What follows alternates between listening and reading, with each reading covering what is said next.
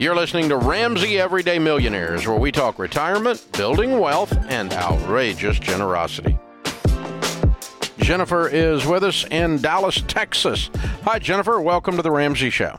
Hi, Dave. Hi, George. Pleasure to speak with both of you. You too. What's up? Hi. So I have an IRA that was from a past job. I rolled over into its own account.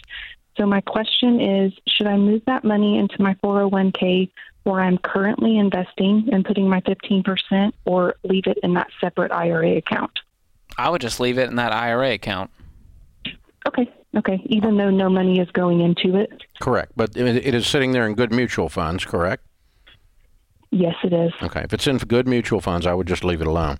You've got more control of it there.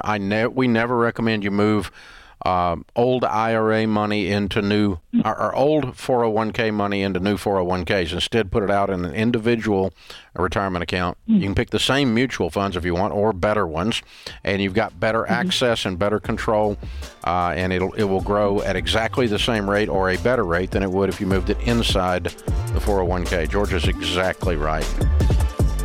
Thanks for tuning in to Ramsey Everyday Millionaires. To check out all our podcasts, just search Ramsey Network on Apple Podcasts, Spotify, or wherever you listen.